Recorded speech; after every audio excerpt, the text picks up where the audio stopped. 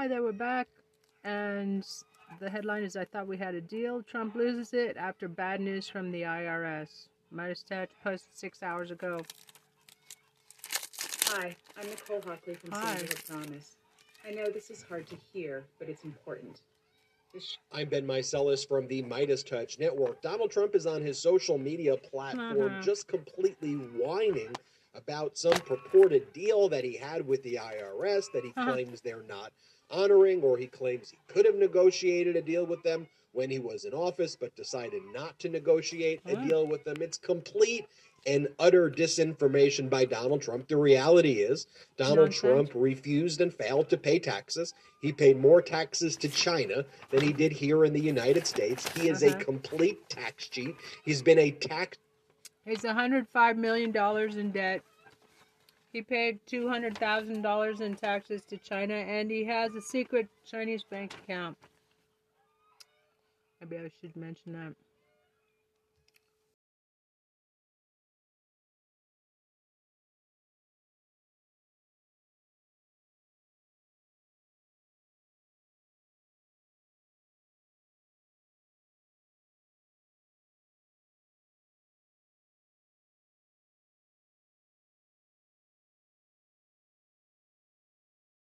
$20.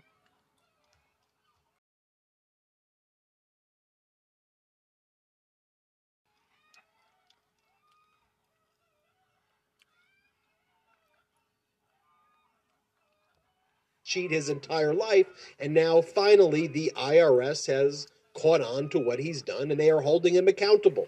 But let's look at Donald Trump whining on his social media platform as he's apparently in big trouble from the IRS. So this is what he writes. He goes, "So interesting to see the IRS make a strange house call," Wall Street Journal, on Matt Taibbi and breaking it for strictly political reasons.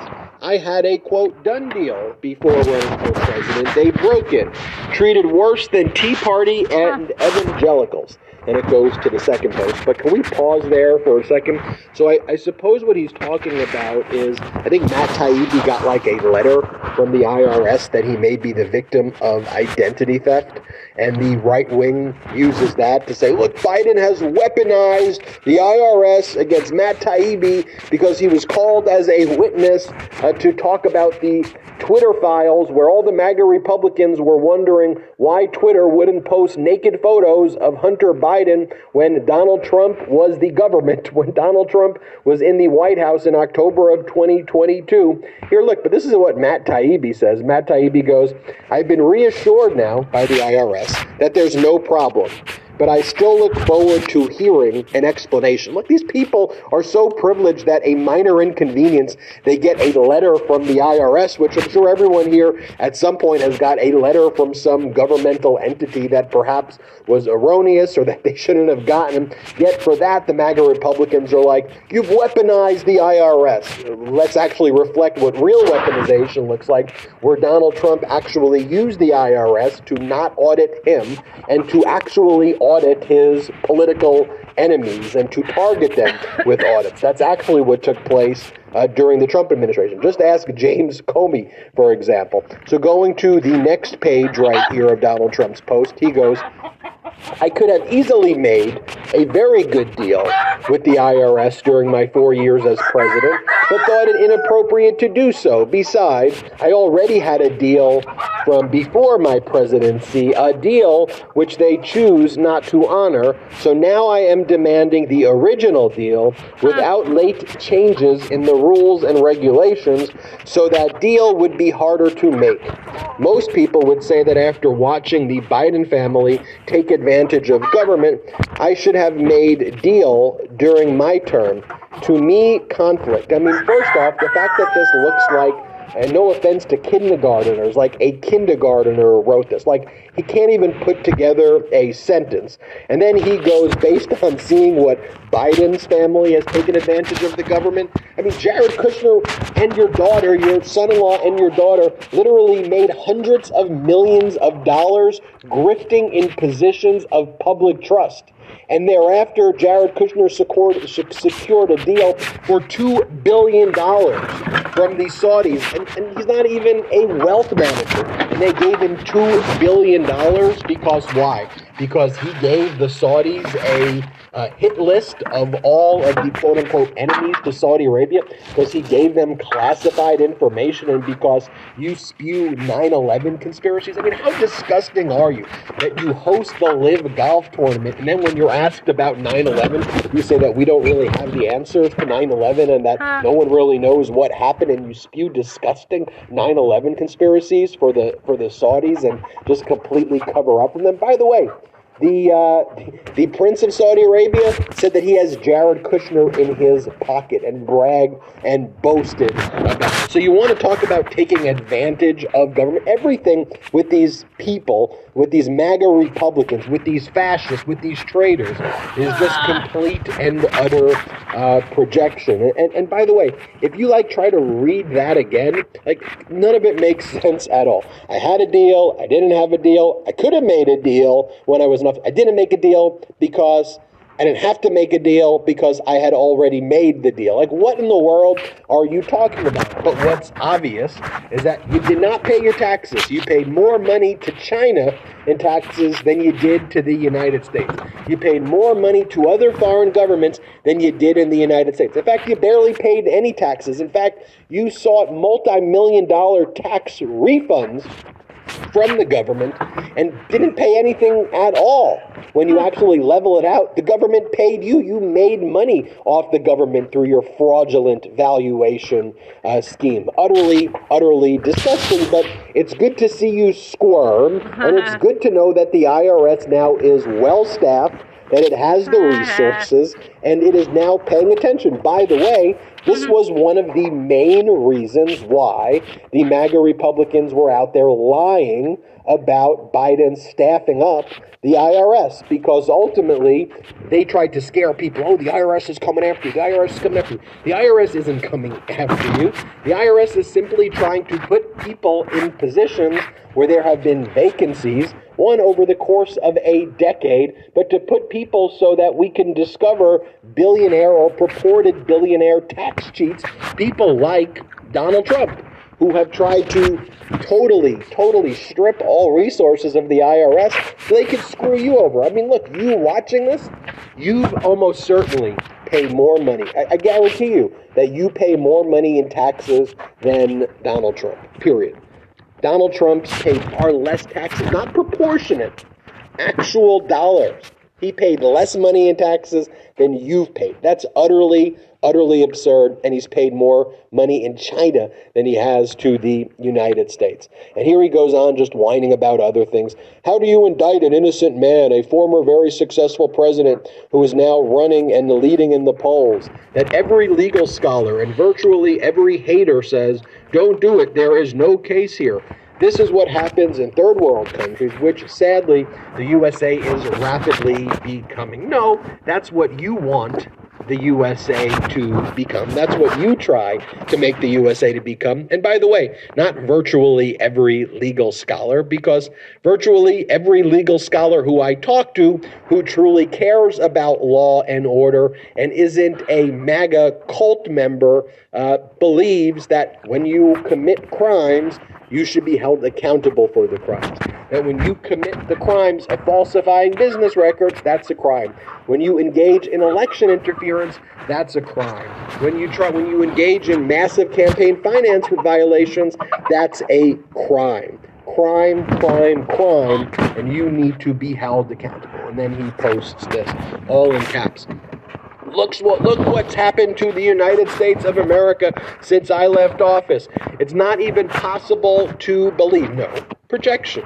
What's not possible to believe is that you were even placed anywhere near a position of power. What is not even possible to believe is what's happened to the Republican Party. Disgraceful, shameful, humiliating to the entire nation. You know when you say, oh, the whole world is laughing at us. No, people are laughing at you. People are laughing at what the Republican Party has become. That's what people are laughing at right now, because this is a weird cult that looks up to somebody like you. That's now the Republican Party. Those are the people who call themselves conservative. Are you kidding me? That's what's not even possible to believe. And as I watch you at the Wacko Waco rally, as I watch you talk about the J6 choir and creating songs with terrorists, that's not even possible to believe.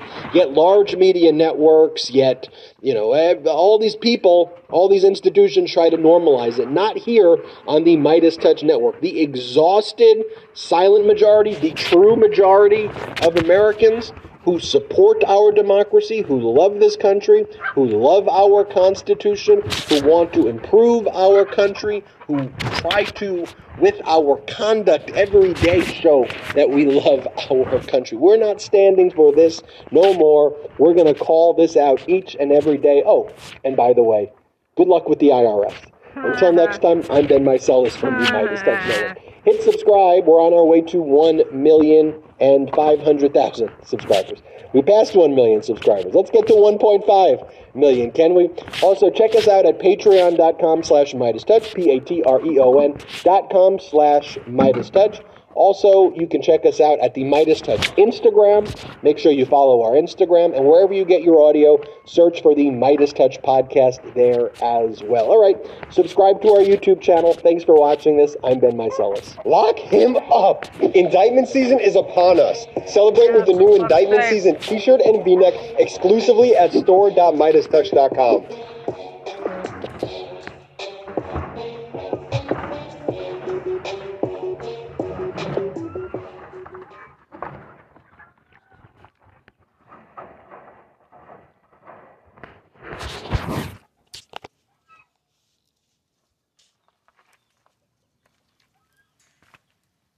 Right.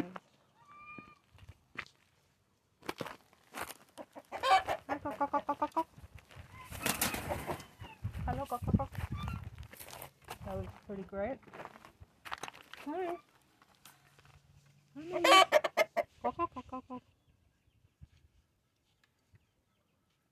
Pretty cool.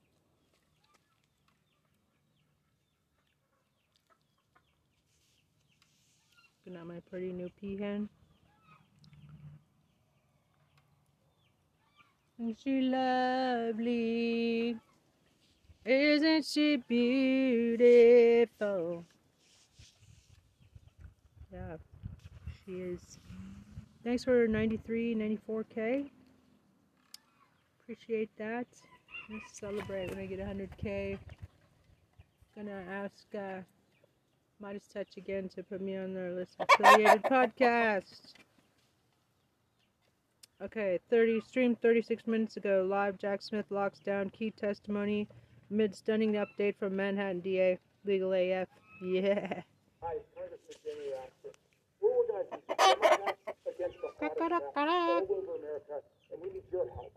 We've got a few hours left to meet our goals to defend the constitutional rights of people, from voting rights to reproductive freedom against the GOP's Hi, beautiful guy. on overturning democracies we know.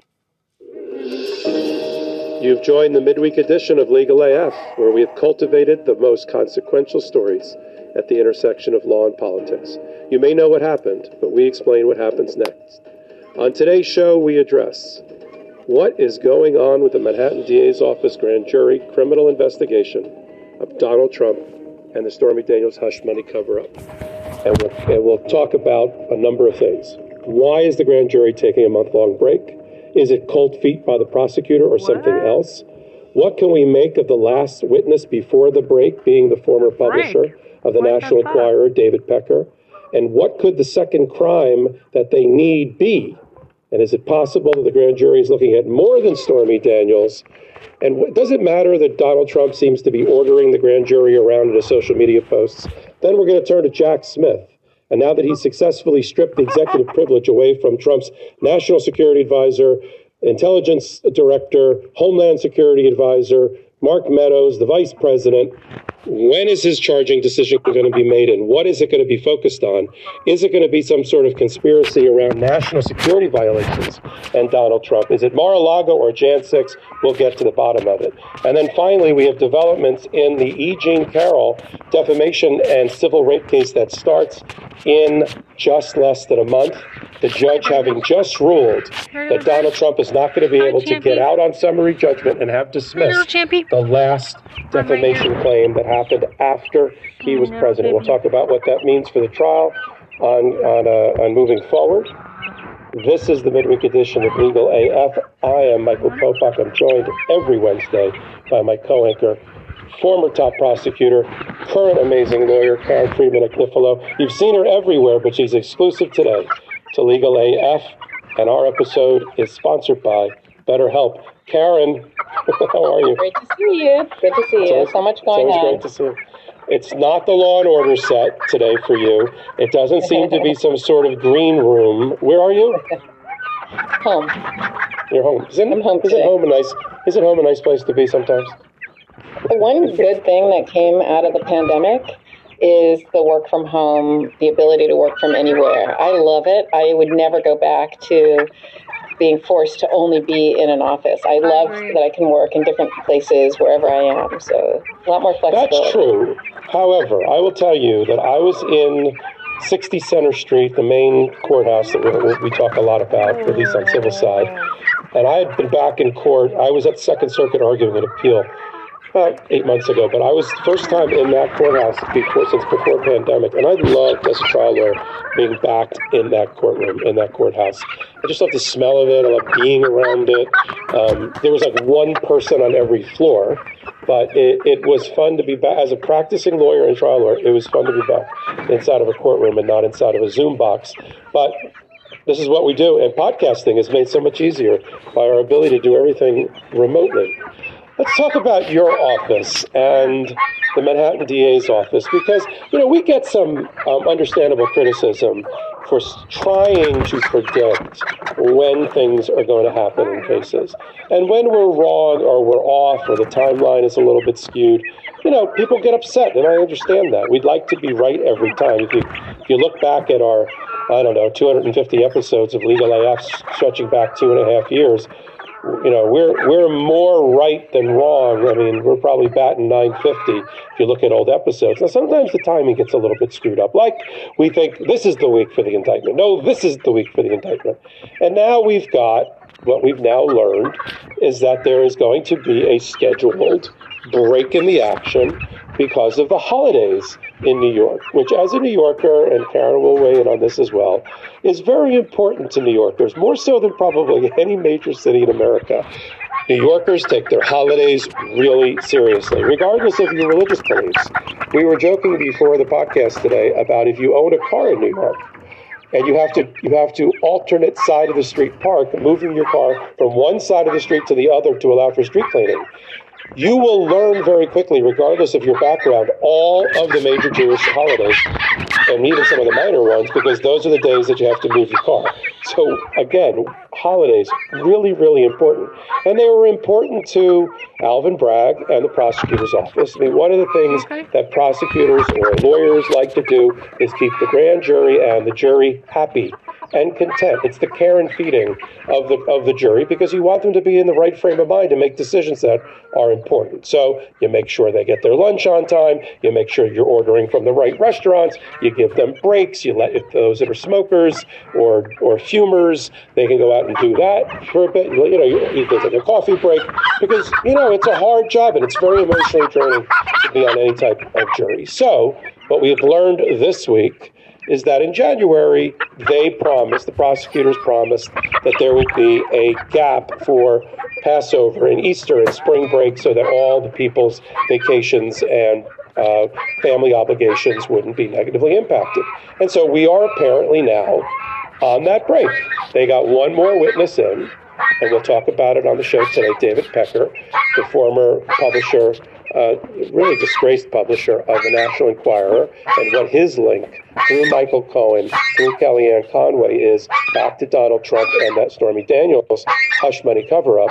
And then the grand jury's got other stuff to do, and apparently they're going to be doing other stuff this week, having nothing to do with Donald Trump on other fronts and other matters, not involving him. And then they're going to take their break, which they're allowed to do. They've been working kind of hard. Then they're going to come back at the end of April. And then we're going to be back with the indictment watch, as our co-anchor Ben Marsalis likes to call it, at the end of April and the beginning of May. Now, with that timeline, we're pushing up against Fani Willis, because if Fani Willis in Fulton County looks like she's going to be presenting to her regular grand jury in May. So it looks like May is going to be super active. But let's start by unpacking it all with my co-anchor, Karen Friedman Agnifolo, formerly number 2 in the very office that's prosecuting and investigating Donald Trump for Stormy Daniels. And let me go through a couple of questions to frame it. 1, is the break unusual and should we read anything into it? Let's start there. No. Okay. It's like everybody should just climb off the ledge.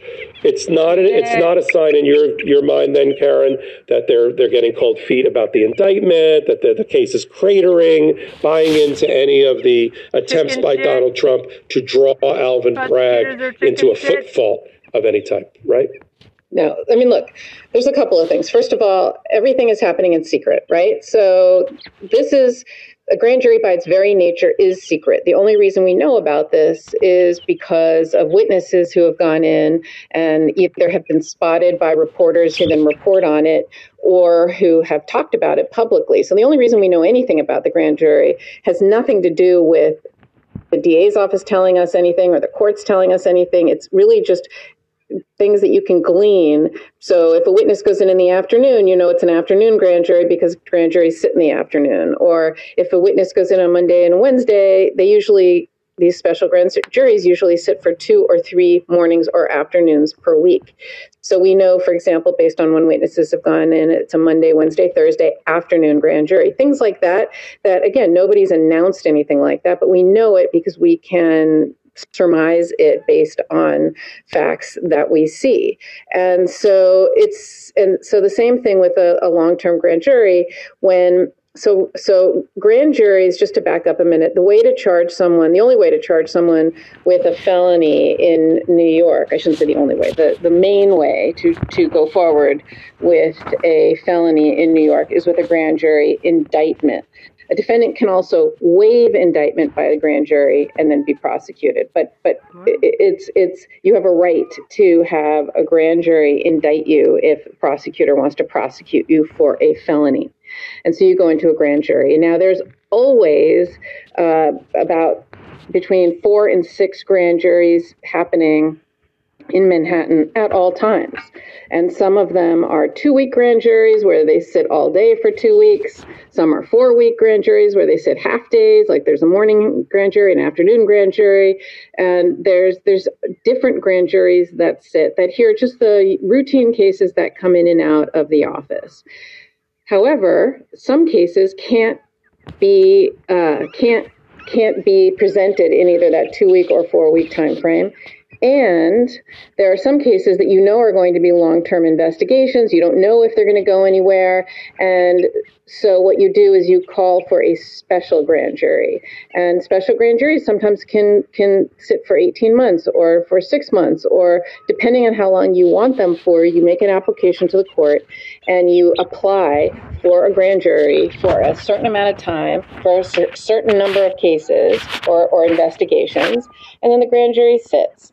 And so they come up with a schedule, and one of the things they look at are holiday schedules. Now, the reason they're taking 2 weeks off has more to do with childcare than it does anything else, because the public schools are off and the private schools are off during the 2 weeks that they have chosen. Karen, is it 2 weeks or a month? I'm reading that's closer to a month. So the reason they're saying that, so people have decided that the grand jury, so there's Thursday tomorrow and there's Monday next week. And people have decided, for whatever reason, and I'm not sure why, that there will not be a vote on either of those days. I still think there's a chance that there could be a vote tomorrow or Monday. I haven't seen any indication that that couldn't still happen. So I am sort of a lone voice out there, I think, saying this, but I still think there's a chance. So if you were, in other words, if you were the prosecutor, just because there is a scheduled vacation coming up doesn't mean that in the remaining days from then until now, Alvin Bragg couldn't call the grand jury back to vote. Well, they are coming in tomorrow and Monday. The reporting is that they're coming in to hear a different case. And they might be coming in to hear a different case, but that doesn't mean they're also not going to be charged and vote on this case. It doesn't take that long to charge and vote. It could take, I'd say in this case, I would probably leave an hour, maybe hour and a half at most. But so there could still be an indictment tomorrow or Monday in this case. But the reason I don't think it will go past Monday is because next Wednesday and Thursday are Passover, so you will lose certain grand jurors or at that point, and then you might not have a quorum, which would be, you need 16 for a quorum, and you need at least 12 to vote in favor of an indictment, and that cuts it a little close.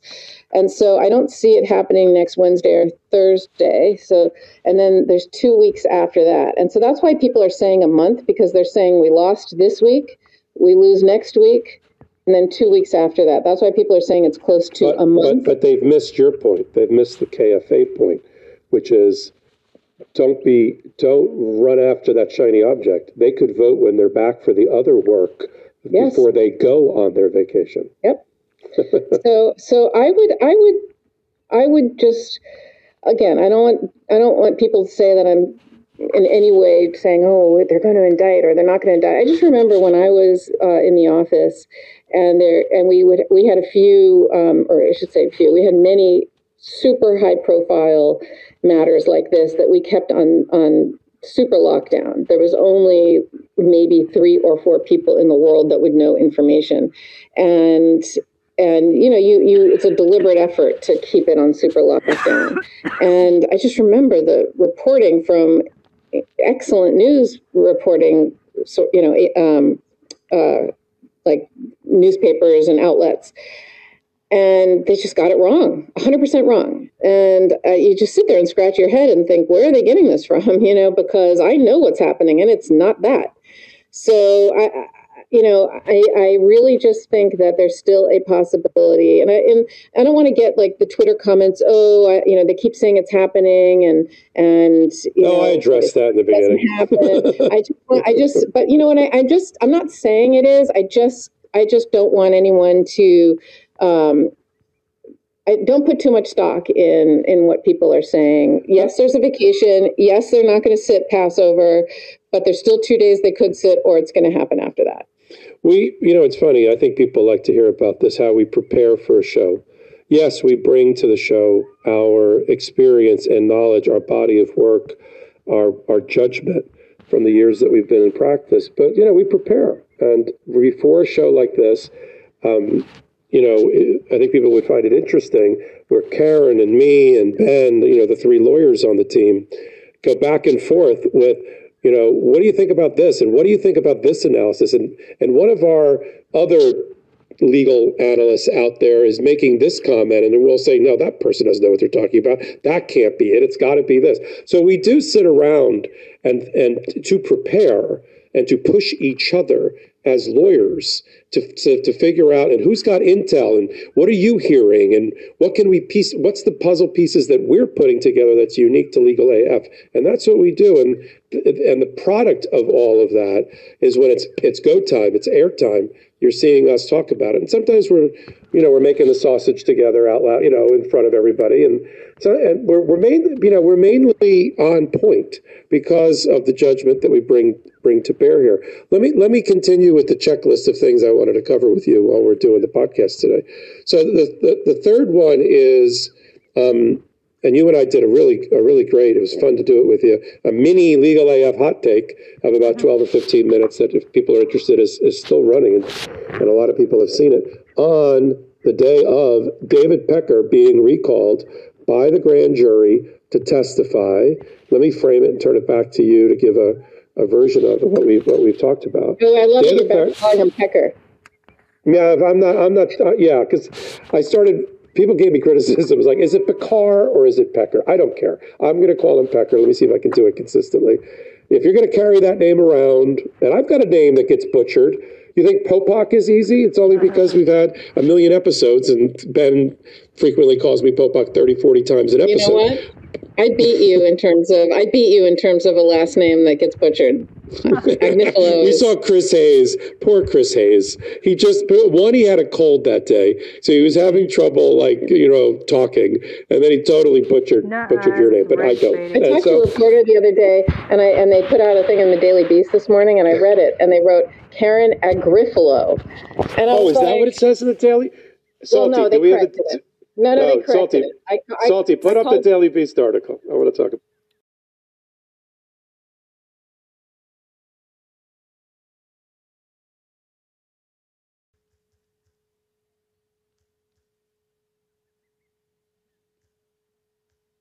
Which I think is race baiting.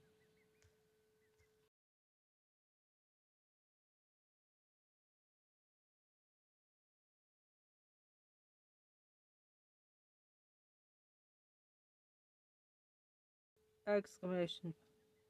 Chris Hayes said Agnifolo, which I consider a subtle form of race baiting, and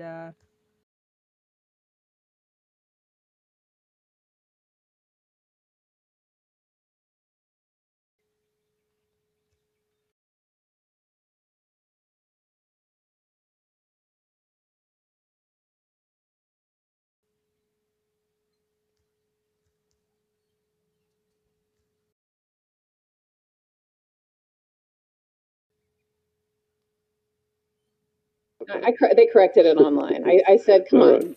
All right. At least you can't pronounce it. You can't pronounce it, but you can spell it. Agnifolo. But let's stay on that. I'll wrap it into Pecker. It's beautiful, Agnifolo. It sounds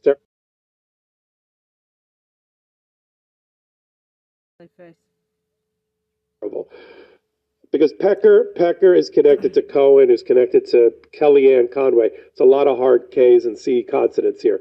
Kellyanne, Pecker, Cohen, and all of that. And they're all together, and it seems to be the focus, or one of the main thrusts of the investigation related to Stormy Daniels, is because it is, and this is not surmise or suspicion or we're predicting. This comes straight out of admissions by the publisher of the National Enquirer, the media company that published them, which was owned at the time by David Pecker, American Media Group, American Media International.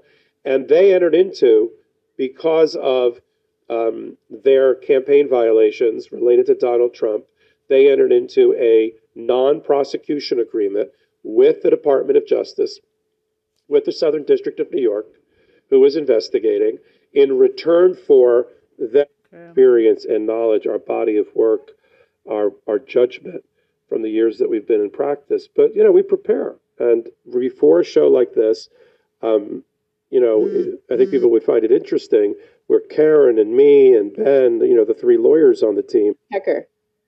Yeah, because people gave me things that you can glean. So if a witness goes in the afternoon for a certain amount of time for a certain number of cases or investigations, and then the grand jury sits. And so they come up with a schedule, and one of the things they look at are holiday schedules. Now, the reason they're taking 2 weeks off has more to do with childcare than it does anything else, because the public schools are off and the private schools are off during the 2 weeks that they have chosen. Karen, is it 2 weeks or a month? I thought I'm reading that's closer to a month. So the reason they're saying that, so people have decided that the grand jury, so there's Thursday tomorrow and there's Monday next week. And people have decided, for whatever reason, and I'm not sure why, that there will not be a vote on either of those days. I still think there's a chance that there could be a vote tomorrow or Monday. I haven't seen any indication that couldn't still tomorrow or Monday.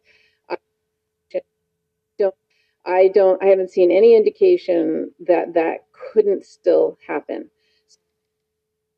tomorrow or Monday. Chance that there could be a vote tomorrow or Monday. There could be a vote tomorrow or Monday. I haven't seen any indication that there could tomorrow or Monday. I don't there's a chance that there could be a vote tomorrow or Monday. I haven't seen any indication there's a chance. I still think there's a chance that there could be a vote tomorrow or Monday. I haven't seen any indication. I still think there's a chance that there could be a vote tomorrow or Monday.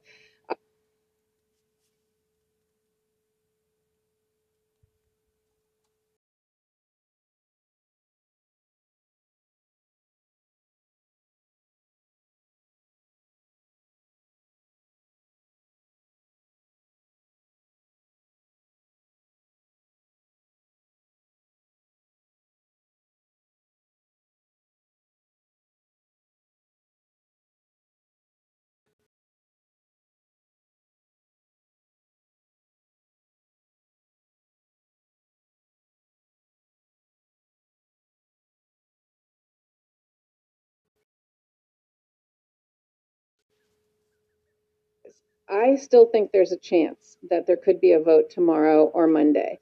That was the former district attorney of New York. Keep the faith that there could be a vote to indict tomorrow or Monday.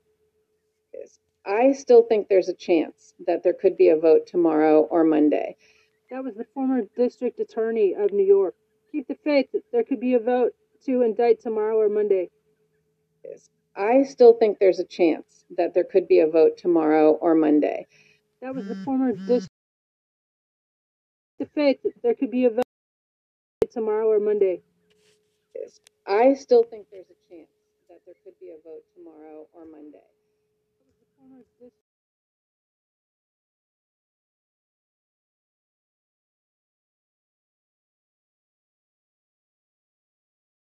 Tomorrow or Monday. Says there's still a chance to indict tomorrow or Monday. I still think there's a chance that there could be a vote tomorrow or Monday.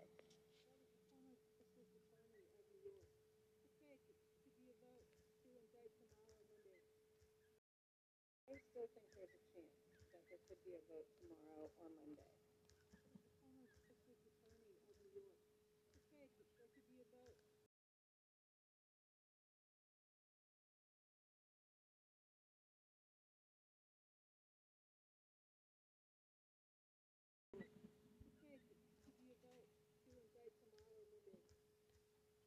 I still think there's a chance that there could be a vote tomorrow or Monday.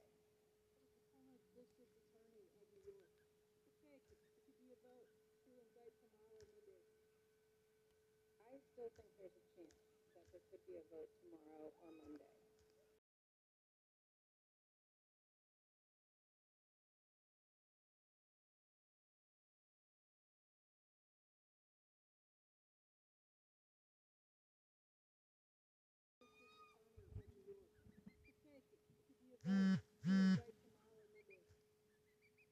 I still think there's a chance that there could be a vote tomorrow or Monday.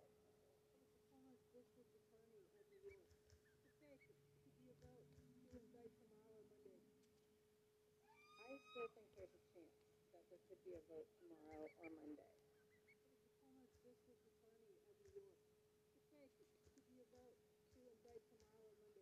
Monday. I still think there's a chance that there could be a vote tomorrow or Monday.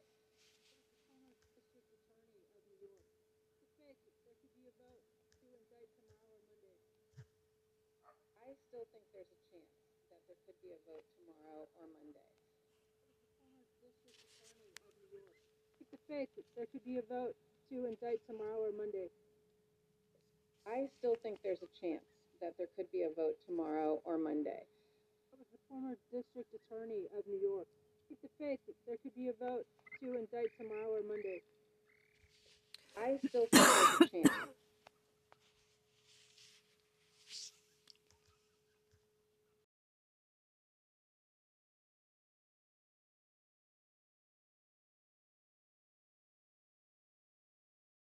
Or Monday. Friday or Monday. Diaper Dawn, baby.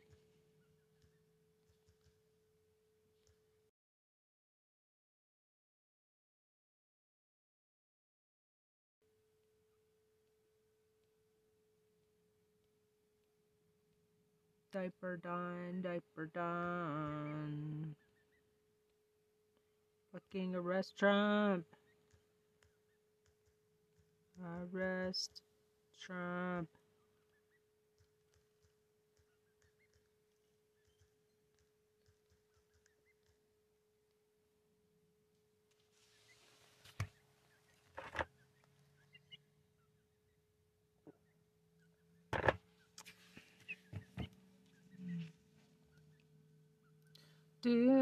Diaper done. So I'm sort of a lone voice out there, I think, saying this, but I still think there's a chance. So if you were, in other words, if you were the prosecutor, just because there is a scheduled vacation coming up doesn't mean that in the remaining days from then until now, A's and C consonants here, Kellyanne, Pecker, Cohen, and all of that. And they're all together, and it seems to be the focus, or one of the main thrusts of the investigation related to Stormy Daniels.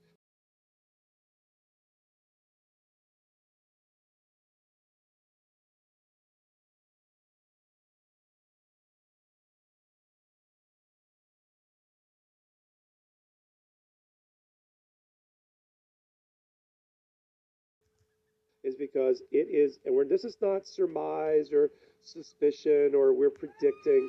This comes straight out of admissions by the publisher of the National Enquirer, the media company that published them, which was owned at the time by David Pecker, American Media Group, American Media International, and they entered into, because of their campaign violations related to Donald Trump, they entered into a non-prosecution agreement with the Department of Justice, with the Southern District of New York, who was investigating, in return for them cooperating and testifying ultimately against Michael Cohen at the time, but by extension by Donald Trump. And what they, under oath, told the Department of Justice is that David Pecker created the catch and kill program, offered it up to Kellyanne Conway and Michael Cohen in a meeting down in Florida.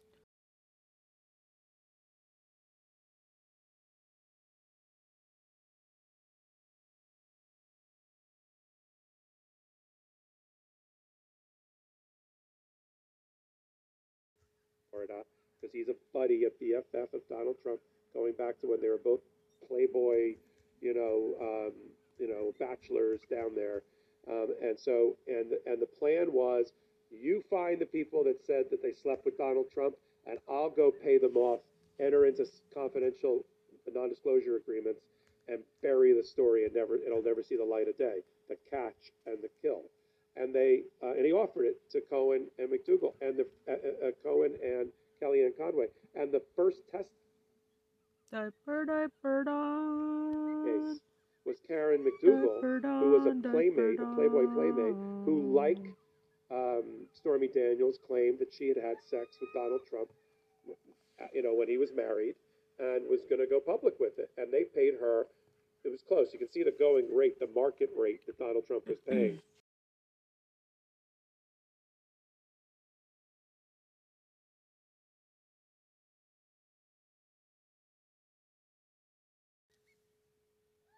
No affair? ? Who do you believe?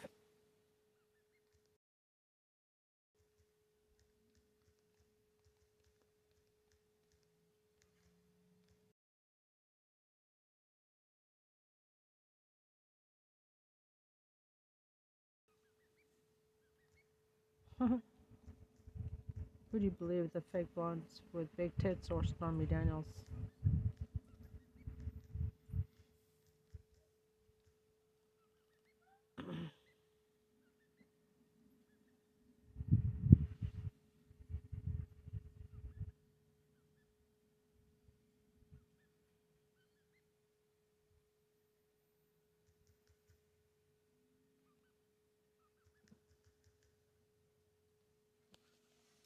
For these types of stories, $150,000.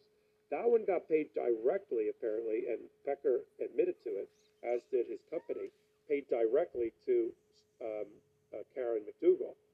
This one took a little bit of a fortuitous route, where Pecker connected Cohen to Stormy Daniels' attorney, and the payment got made. Kellyanne Conway was in the room for the description of the plan, of the program, the scheme, and that seems to be the focus. So let's talk about it. He already testified in January, Pecker, to the grand jury. He's one of the first. There's 9 people that went into the grand jury. He was one of the first of the 9 people, focusing, I guess, on corroborating and bolstering Michael Cohen's testimony as a witness that has a little bit of baggage.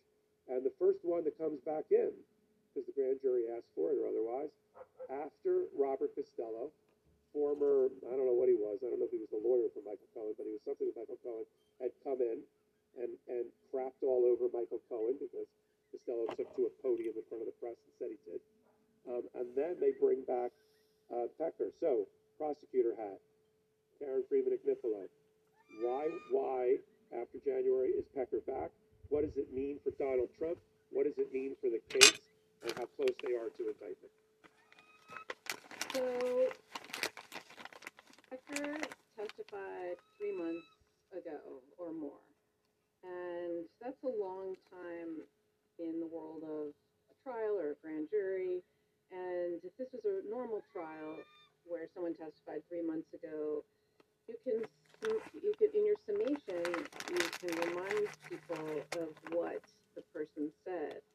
But in this particular situation in a grand jury, there are no summations or closing arguments, and there's no opening statements either, and there's no cross-examination of witnesses. It's really just you're supposed to just put in bare bones evidence. This whole grand jury presentation, which happens sometimes, by the way, is not unusual. This happens sometimes where a defendant might testify or a defendant might ask for witnesses to come in. It sort of turns into a mini trial, and that's what this has turned into. And so Bob Costello presented information to the grand jury that was contrary to the people's theory, the government's, prosecutor's theory of the case, and contradicts some of their evidence. And so what Alvin Bragg is doing now with his team is they're rebutting the evidence, and that's why they put David Pecker into the grand jury to rebut the evidence of what Costello said. One other question I had was, are they waiting on records or documents? Is that why they haven't asked them to vote? Because, perhaps to rebut some of what Costello said. Perhaps there's some other, not witnesses that they're waiting to call, but perhaps records. And you need subpoena to get certain things, and you need an open grand jury, so they can't have voted yet in order to issue a grand jury subpoena. So there could be lots of reasons why things are happening, but all anyone is doing is giving it their best guess, and all I'm trying to do is give options, that it could be this, it could be that, but don't read certain things into it. What it doesn't mean is that there's some problem or that this is unusual. And Donald Trump in his Truth Social posted, I think it was today, this whole thing about I've gained such respect for this grand jury, perhaps even the whole grand jury system. The evidence is so overwhelming in my favor and so ridiculously bad for the highly partisan and hateful DA that the grand jury is saying, hold on, we're not a rubber stamp, which most grand jurors are branded as being. We're not going to vote against a preponderance of the evidence or against a large number of legal scholars all saying there's no case here. This message is so chock full of information. Number one, I've gained such respect for this grand jury and the grand jury system. He's trying to butter them up. He's hoping they'll see this, and that somehow, because he knows that a week ago he threatened them, right, or threatened the prosecutor and threatened death and destruction, and that scared them. They're humans, right? So they see someone with a baseball bat to someone else's head and threatening death and destruction. Now that, of course, he walks that back on Hannity and claims that he didn't do that, but that's, of course, preposterous. But look at that. But don't hold on, Karen. Don't drop the last line. You left out the last line. Let's put it back up. Drop this sick winch hunt now. That's like a command to the grand jury. Well, yeah, he's definitely. So this to me was absolutely to the grand jury. This is absolutely him talking to the grand jury, like you just said. Drop the sick witch hunt now. And again, he's buttering them up because he threatened them already. So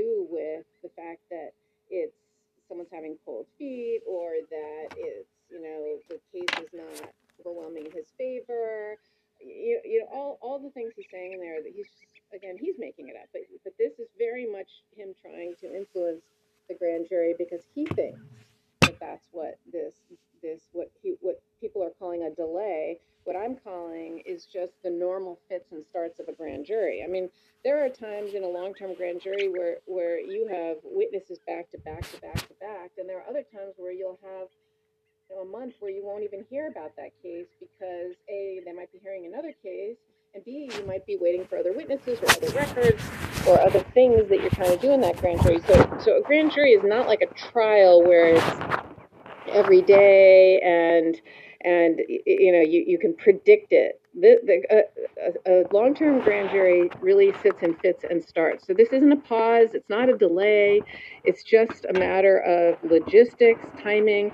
And again, I still think security is a huge issue for law enforcement and is one of the factors in determining when they're going to ask the grand jury to vote. So, yeah, I agree with it. For me, Pecker's a bad sign for Donald Trump, because I think he's the most unfavorable witness to Donald Trump. He had immunity at the federal level. As you pointed out in prior podcasts, he automatically gets transactional immunity, so he can testify at free will, freely without worrying about being prosecuted for what he says. And we know from the non-prosecution agreement and the factual statements there what his testimony is, which is all about, I devised the catch and kill program to help Donald Trump. Donald Trump knew all about it. Donald Trump funded it and ultimately paid it, whether he paid it directly or he did it through Michael Cohen reimbursement. That is the nub of Pecker's testimony, and the jury wants to hear it again. And we already know that the Achilles heel for the case, if you will, and there's been reporting that recently that like Alvin Bragg made a comment. I don't know if it's true or not. You don't have to comment on it, Karen, if you know anything. That's insider. But that he originally had said about Michael Cohen, I am never going to prosecute a case where Michael Cohen is the lead witness. Now, that apparently, if that's true, and that's been reported, he's come around, Alvin Bragg, after meeting with Michael Cohen a number of times and feeling better about him as a witness. But we know that Michael Cohen's credibility is at issue, and bringing in witnesses that can bolster aspects of his narrative, of his story, is a very good thing for the prosecution and a bad thing for Donald Trump, because everybody who isn't Michael Cohen that says the same thing and sings from the same page of the hymnal as Michael Cohen about a certain meeting, about a certain event, like Kellyanne Conway and David Pecker, that's a bad day for Donald Trump. So it's not like it's a witness that is exculpatory, leading to the innocence of Donald Trump at all. It's a bad witness for Donald Trump, and he could be whistling in the graveyard. We know why he tweets on social media these days. He wants to control the narrative for political purposes and for fundraising, because he needs to keep those spigots on. And every time he's persecuted, it's persecuted Donald Trump. He gets $1 million a day in fundraising. That's why he does it. Of course, it backfires when judges, and we're going to talk about one a little bit later, when judges latch on to his social media posts to nail him from a legal perspective, because what works in the court of public opinion in social media does not usually work in a courtroom with a person in a black robe who controls your fate, either financially in a civil case or your liberty in a criminal case. So those worlds are all colliding and collapsing at Donald Trump, because every button he pushes that would usually work if he were not in the crosshairs of multiple indictments isn't working here, because these are just exhibits that prosecutors are using and will continue to use against him, just as we at the Midas Touch Network are watching his social media to report on it and then try to integrate it into the legal cases. The prosecutors and the investigators are doing the same darn thing. And they're saying, how does this piece of new evidence today, like the social media truth thing that you read today, Karen, how does that fit into our case? Either goes to mens rea, criminal intent, or undermine a defense, or is it inconsistent with something else that he has said? And so people are scrambling, but they're doing it for a purpose. It's not a game. It's for these prosecutions. The last thing I want to cover before we move on to the other two segments tonight is this whole debate that's still raging about what would the second crime be. You need two crimes here in order for it to be a felony. Everybody agrees to that. The one crime of, we already have one crime we know is going to be charged if there's a charging decision, an indictment. It is going to be false books and records entry because of the cover-up around the $130,000 payment. The structured nature of the payment, it was multiple payments back to Michael Cohen. They grossed it up so that he wouldn't suffer any tax consequences. So they gave him like the 30 or 40% more. So if it wouldn't be seen as, he wouldn't get hit on his income tax and have to pay more taxes.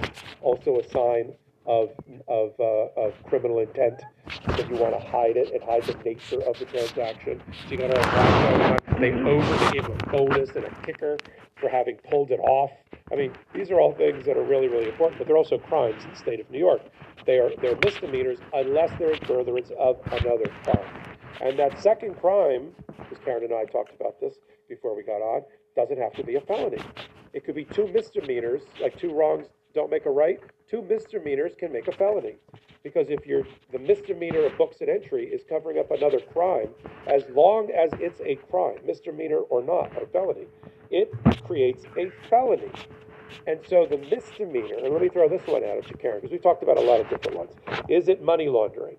Is it tax evasion? Because he got a tax deduction on the Trump organization side for listing it as a legal expense back to Michael Cohen when it was really a hush money payment to Stormy Daniels, which is not deductible by the Internal Revenue Code. Is it that? And then the latest one I want to throw at you, and maybe we can have our producer put it up on the screen, is New York Election Law 17-152. Now, I looked at 17-152, and I looked at the definition of election, because everybody focused on this is a state law, but this was a federal election. But if you look at the election law in the state of New York, it doesn't matter. Election is not defined as state or federal. It's just an election. And 17-152 is a conspiracy to promote or prevent an election. Any two or more persons who conspire to promote or prevent the election of any person to a public office by unlawful means, and which conspiracy is acted upon by one or more of the parties, shall be guilty of a misdemeanor. So if you're making an illegal campaign contribution, which in effect this is, because you're trying to gag Stormy Daniels from going public during a campaign, which would wreck his chances, that's sort of unlawful means. So, and just one thing to put this in historical perspective, to compare Democrats and Republicans. Bill Clinton had this problem on the campaign trail too. He had a lot of women that came out in that era in 92 and 91 and said, me too. I also had an affair with the governor. He made an inappropriate pass at me. He touched me. We had sex. In fact, it was colloquially referred to at the time in a totally politically incorrect way as, among his campaign staffers, as the bimbo eruptions. That these women who were being misogynistically called bimbos were coming out of nowhere and they were having to deal with them. The difference is that at least for that one, putting aside Monica Lewinsky, Bill Clinton didn't try to pay them off or have other people pay them off to get rid of them. He just dealt with them at press conferences. Donald Trump went this next step further on lawful means and a crime. So let me turn it to you. Do you think 17-152 could be the crime, or do you think there's some hole in my theory? No, the only hole in your theory about that is that, and the name of the case escapes me right now, but there's a case that holds that in a presidential election or federal election crimes preempt state election crimes, and so if they're saying because of that, because it would preempt it, and the Fed's already passed on it, that therefore it wouldn't apply. But I am not as caught up in this as so many other people that you do need to prove a second crime. Really, because if you read the statute, falsifying a business record in the first degree, what it's about is you falsify the business record, you You intentionally deceive with the intent to deceive. You fraudulently, enter a false business record. But the problem is. Hi there, welcome back. Welcome back. We're in the middle of the legal aid F. I need some water. Give me some water. Because Josh Hawley completely falls on his face with most hypocritical moment. If you wear glasses or contacts, or have cataracts, diabetic retinopathy, macular degeneration, glaucoma, or can somebody tell me? Following the Nashville school shooting, Democrats are pushing for improved gun safety, while Republicans like Josh Hawley are hypocritically trying to push a hate crime investigation. I'm Gabe Sanchez, and you can watch more What Was That commentary on my Patreon at whatwasthatshow.com. Now, for more on Josh Hawley's racist hypocrisy, it's time for What Was That? Back in black. When it comes to mass shootings, Josh Hawley lethargically stands by without a care for human life, especially innocent children. And recently, when he was asked by CNN about keeping Americans safe with tougher restrictions on assault weapons, this is what he had to say. Why are you opposed to reinstating this ban? Well, I mean, a lot of people use ARs and AKs for sporting purposes. I've fired both of those things. So those firearms for sporting purposes. But listen, let's stay focused on the issue at hand, which isn't some generic question about guns. It's what happened to these children in this school by this shooter. What happened to these children? Are we really going to ask ourselves that question? I mean, it's simple. They were killed by a deadly assault weapon that was legally purchased. Josh Hawley doesn't want to talk about the real issue, which is the guns. It's always been the guns. Or the fact that restrictions on assault weapons actually work. He wants to rebrand deadly assault weapons and semi-automatic rifles as something that's only used for sport. Which is weird because it sure seems like the go-to weapon in these mass shootings is the AR-15. Uvalde, Buffalo, Boulder, Orlando, How many millions Parkland, has Hook. Josh Hawley gotten from the Our NRA? country How many millions has Josh Hawley gotten from the NRA? Let's Google it.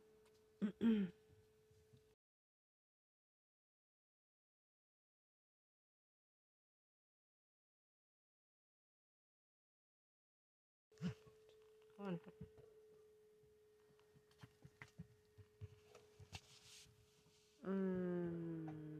Mitt Romney, NRA spending, Brady campaign on Missouri senators. Wait.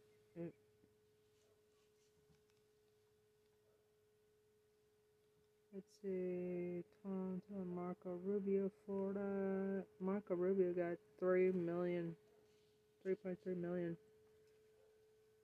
I'm gonna tweet him.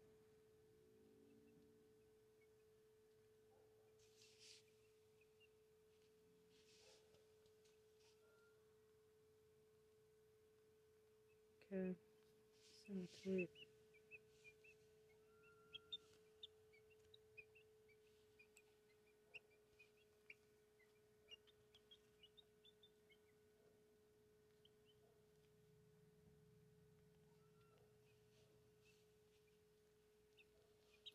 Okay, so, yeah, let's get back to Gabe. Our country has a disgusting fetish with bigger and powerful guns. Right. The director of the FBI and the Secretary of Homeland Security to open a federal investigation, a federal hate crime investigation into what happened in Nashville. We need the facts, Mr. President. We need to know about the premeditated crime. We need to know about what this shooter did and intended to do. We need to know about the influence. Violent rhetoric motivated this shooter. Were there others involved? This contagion of hateful rhetoric and... Hey, Josh Hawley.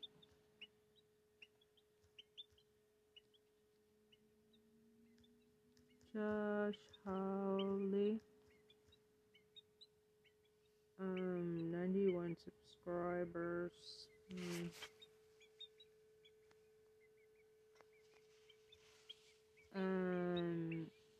see.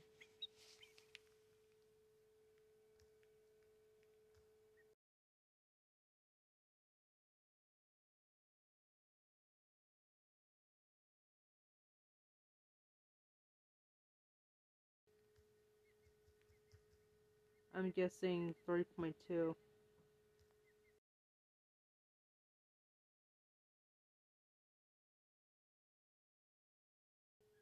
I'll go check.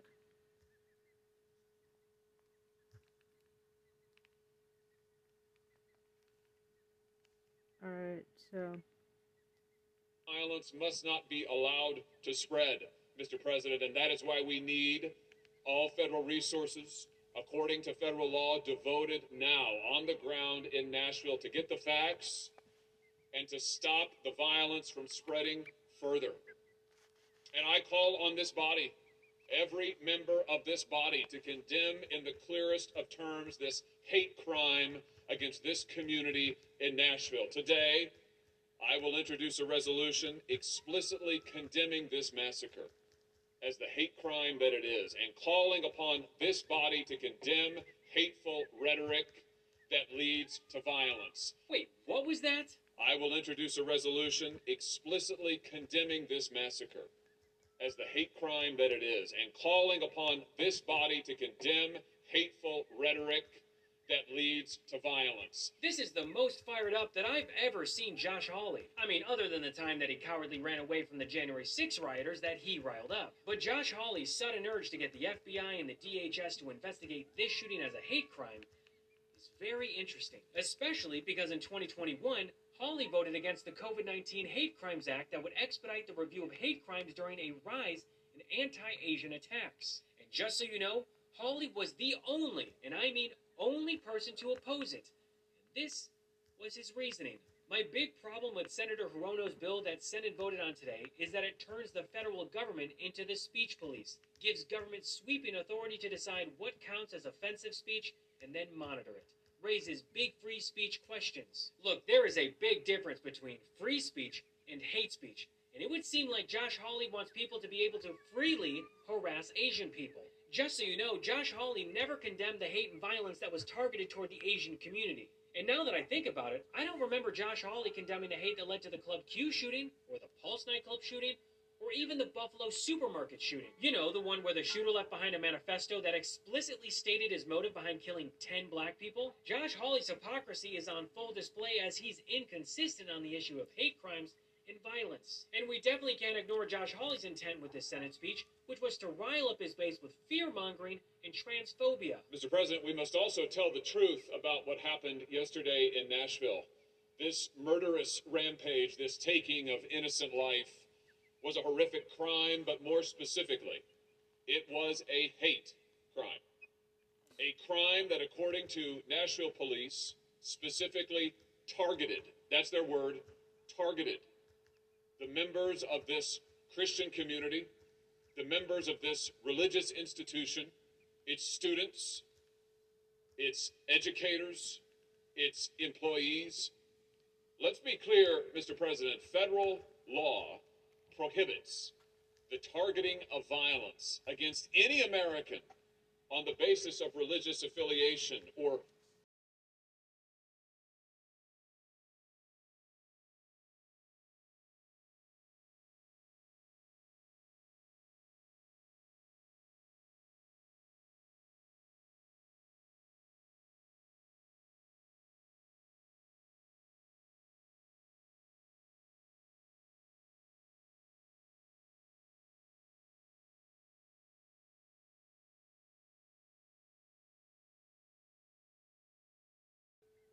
religious practice or religious belief. But that is, according to police, exactly what we saw happen yesterday. The members of this community were singled out because of their religious affiliation. The Nashville police never said that the trans shooter targeted the members of this Christian community because of their religious beliefs. What the Nashville police actually said was that the school and church were targets, but the shooter fired in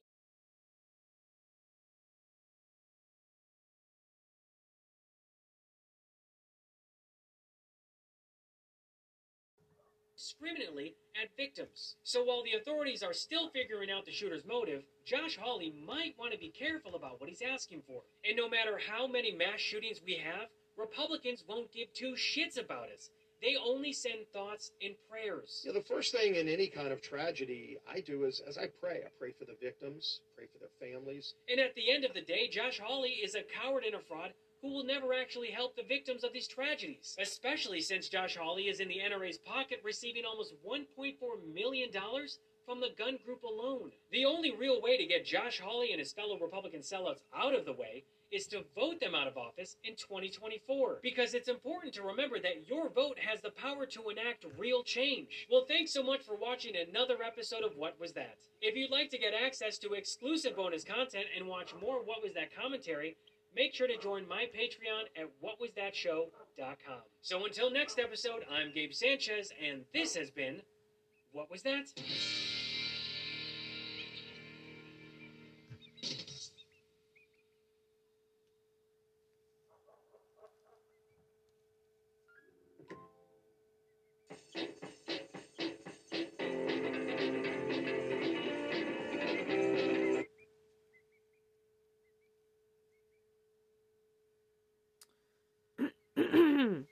Agnifolo. Where's the, there we go.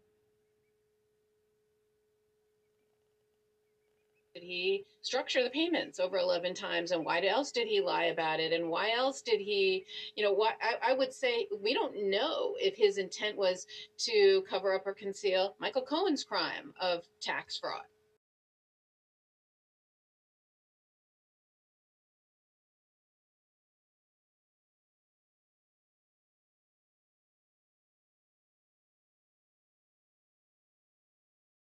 Just asking for a friend, haha.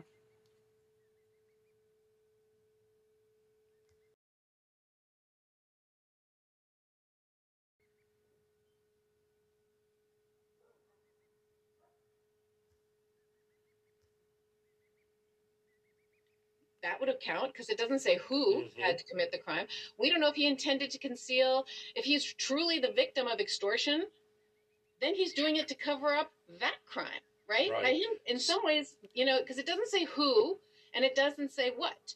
So it's just, it has to be a crime. And it could be one of the three that you mentioned, or it could be these other people or these. So here's the question. And I think I know the answer, but I'm going to nerd out with you in a minute. And I think we've talked about this before. It is not necessary, is it, former Madam Prosecutor, that they charge a second crime? No. It's just that it's right. So they're not going to put on. That's where everybody makes the mistake in mainstream media. They're like, what could the second crime that they would charge be? They don't have to charge. They just have to say it was in furtherance of another crime. It could be a stale, dead crime that had already happened. It's somebody else's crime, as you've just outlined. It's just that is the object of the furtherance of the conspiracy. By the way, if you will. He could have also, because it's the intent to commit or conceal a crime, he could have also said to David Pecker, you know why I'm doing it this way, or to Cohen or somebody else, or Kellyanne Conway or Hope Hicks or whoever, he could have said to someone, the reason I'm doing it this way is so that way I can deduct this on my taxes. But then at the time, he chooses not to deduct it on his taxes. That still would count because the intent to commit a crime was there. Even if he didn't do it, he still did enough to be guilty. This is why I love doing the show with you. It's just, and then I also hope that people like watching us do the show together. But it's those kind of observations. Yeah. But look, we're going to continue to follow this. I can't think of a better person for our audience to listen to and hear the analysis of the Karen Friedman Agnifolo. I'm just going along for the ride, trying to hold it up my end of the bargain. Go ahead. They might charge a second crime. You said Right. Do they have to? But they don't have to. But they might. So, but I think that's the blind spot in a lot of analysis that people are thinking they have to, and what could that be? But we're going to talk about that. We're going to continue to follow this both here on the podcast, on the weekend edition as well, and then in the hot takes that Karen Ben and me have been doing, God, almost on an hourly basis and during this indictment watch period, indictment watch season. And we're going to talk about two really amazing other segments as we move forward. We're going to talk about what is going on in the E. Jean Carroll case. The clock is ticking there. We're 3 weeks away from picking a jury in the civil fraud case for E. Jean Carroll in her claims against Donald Trump in civil rape, and for the second defamation that Donald Trump did after he was president. And then we're also going to talk about Jack Smith. He's had a big week in front of two, not one, but two chief judges of the D.C. Circuit Court, because he had Beryl Howell, and then he picked up Jeb Boasberg, who took over for a new 7-year term, and they're like 10-0 in stripping away the executive privilege from like every important person in Trump's inner sanctum is now naked in front of the grand jury without an attorney-client privilege, without an executive privilege. The only thing they got left is Fifth Amendment privilege if they think they've committed a crime.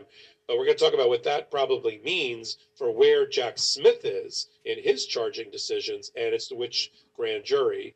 But we're going to talk about that next. Karen and I are professionals, but we're not that type of professional. And while we hopefully make people feel better about law and politics, we have a great sponsor that we're going to have come up next. They've been on a show before, and that's BetterHelp.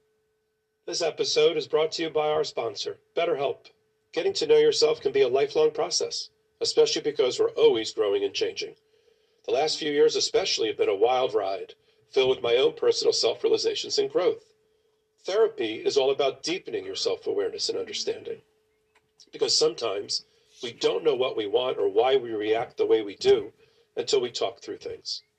BetterHelp connects you with a licensed therapist who can take you on that journey of self-discovery from wherever you are. I personally have benefited directly from therapy, allowing me to talk through and work through experiences in my past that were unknowingly having a major impact on the way I go about my day-to-day. Therapy is an incredibly... Hi everyone, Mark Barden here at Sandy Hook Promise. On December 14th, 2012, Not at you, Judge Kaplan, which he did, and the judge noted, and all these other, but is completely within. I mentioned the case, so if I mention the case, even though I then go on to called her a liar, a hoax, a cheat, and everything else, that was defamation if it's not true, and attacked her personally. But then that's Carol 1. But Carol 2 really is taking pills and how to set boundaries. Over time, I've truly learned to become the best version of me. And look, therapy is for everyone. AF. You know, we record some of these ads at different times. I never know when they're going to come up. So I'm as surprised as anybody when I see myself come up in one of these ads. And I was like, oh, there I am. All right, but we're back. Let's get down to it. Let's talk first about E. Jean Carroll. I mean, there's one major development, and we'll spend a little time on it. The case is going to trial, civil rape.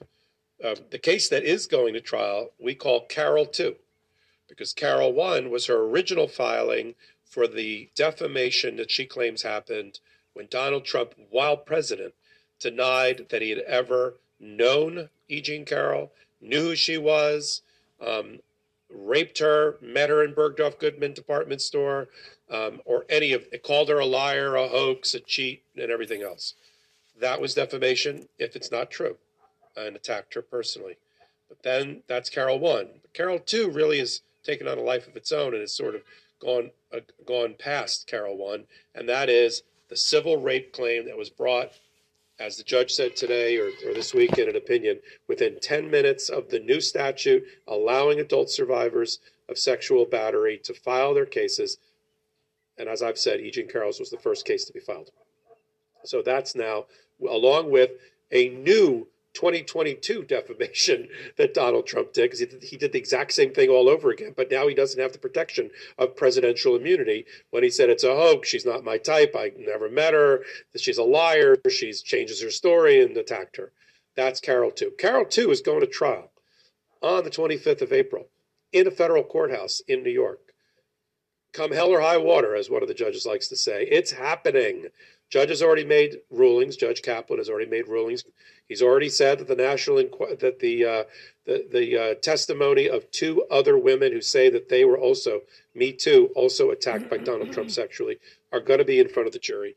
and that infamous Access Hollywood hot mic moment when Donald Trump didn't know he was being recorded, when he talked about pushing himself onto women, taking advantage of them, sexually assaulting them, and grabbing their genitalia. That's coming in front of the jury as well. And now the judge is making other rulings, getting ready for this trial.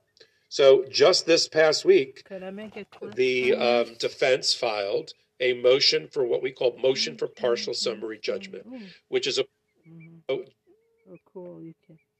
And now the testimony of two other women who say that they were also, Me Too, also attacked by Donald Trump sexually, are going to be in front of the jury.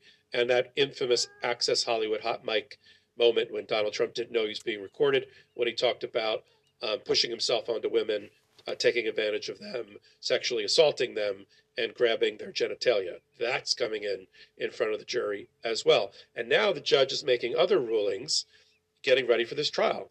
So just this past week, the defense filed a motion for what we call motion for partial summary judgment, which is a way for the defense the test motion for what we call the testimony of two other women who say that they were also, Me Too, also attacked by Donald Trump sexually, are going to be in front of the jury. And that infamous Access Hollywood hot mic moment when Donald Trump didn't know he was being recorded, when he talked about pushing himself onto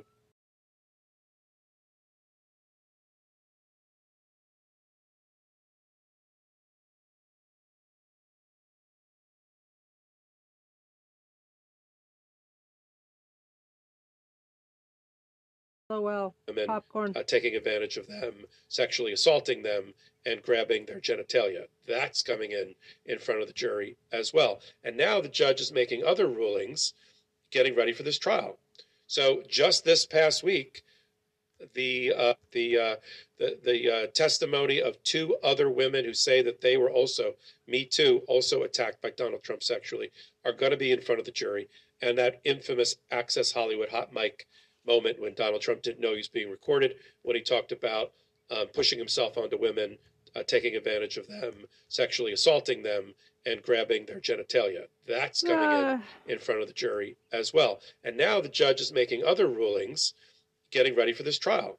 So just this past week, the judgment, which is a way for the defense or the plaintiff to say that certain issues on an undisputed factual record can be concluded or decided by the judge as a matter of law. You don't need a jury.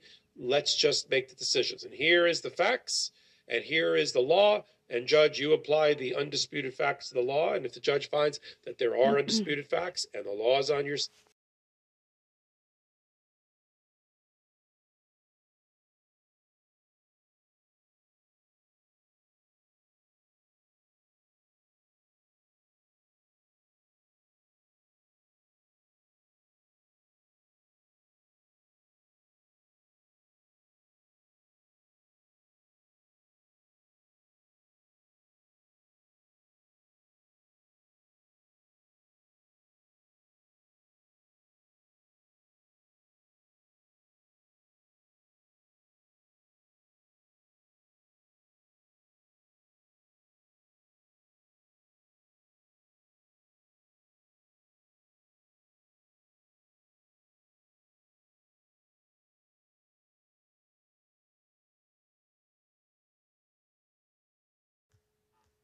you may get a judgment before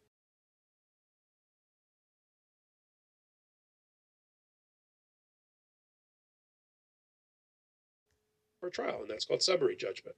Okay, they brought one saying that even if he said and did all of these things on social media on October 12th of 2022, in his Truth Social, where he again attacked in a long string, many screen social media post, Carol, that was covered by what New York recognizes, as does every other state, some version of it, the absolute litigation privilege, which means in the state of New York, under Section 74 of the New York Civil Rights Law, if you are just fairly and accurately reporting a judicial proceeding, then by doing so,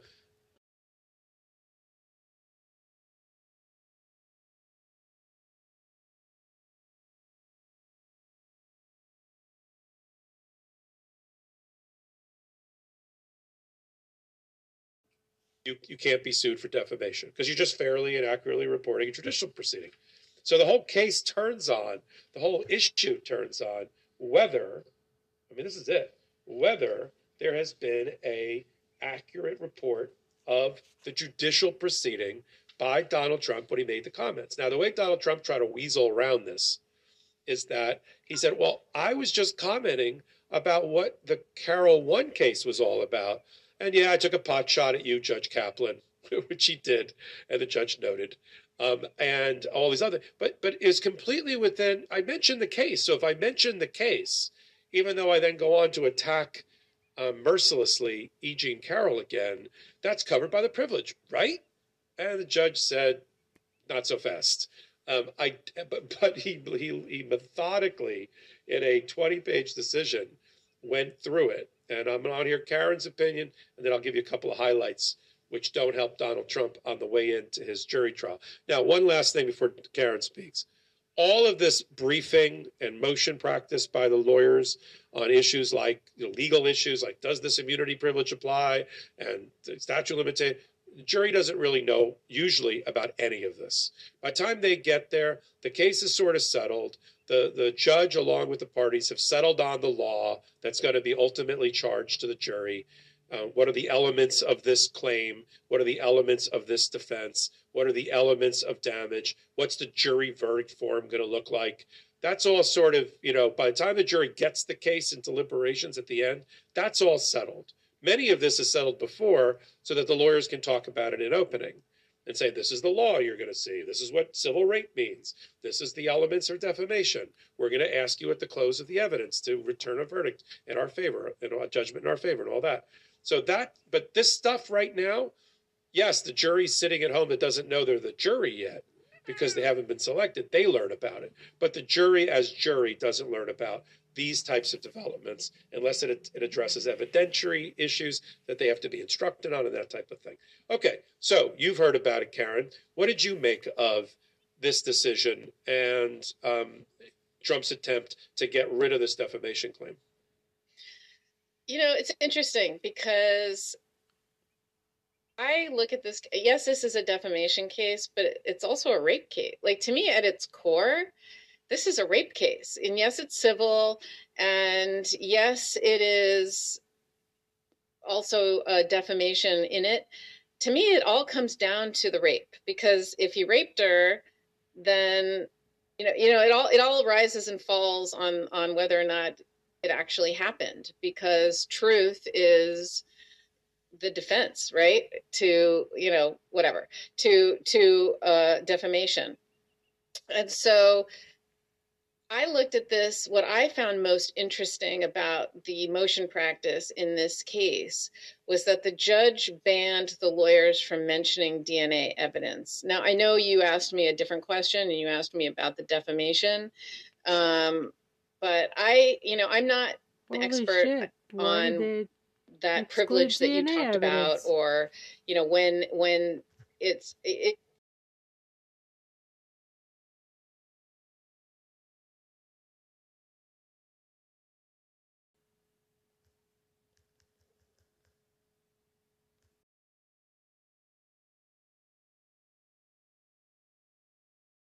beyond a reasonable doubt.